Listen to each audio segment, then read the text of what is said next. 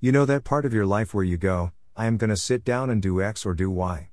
I have had X and Y in my mind for about 10 years now.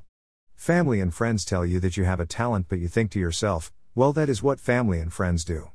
There also comes a time when you think to yourself, maybe or maybe not. You have all heard of the phrase off the beaten path.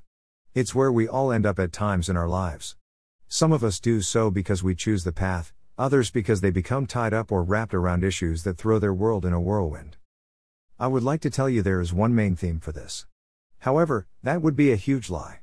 Whatever may be on my mind at the time will be the topic of the day.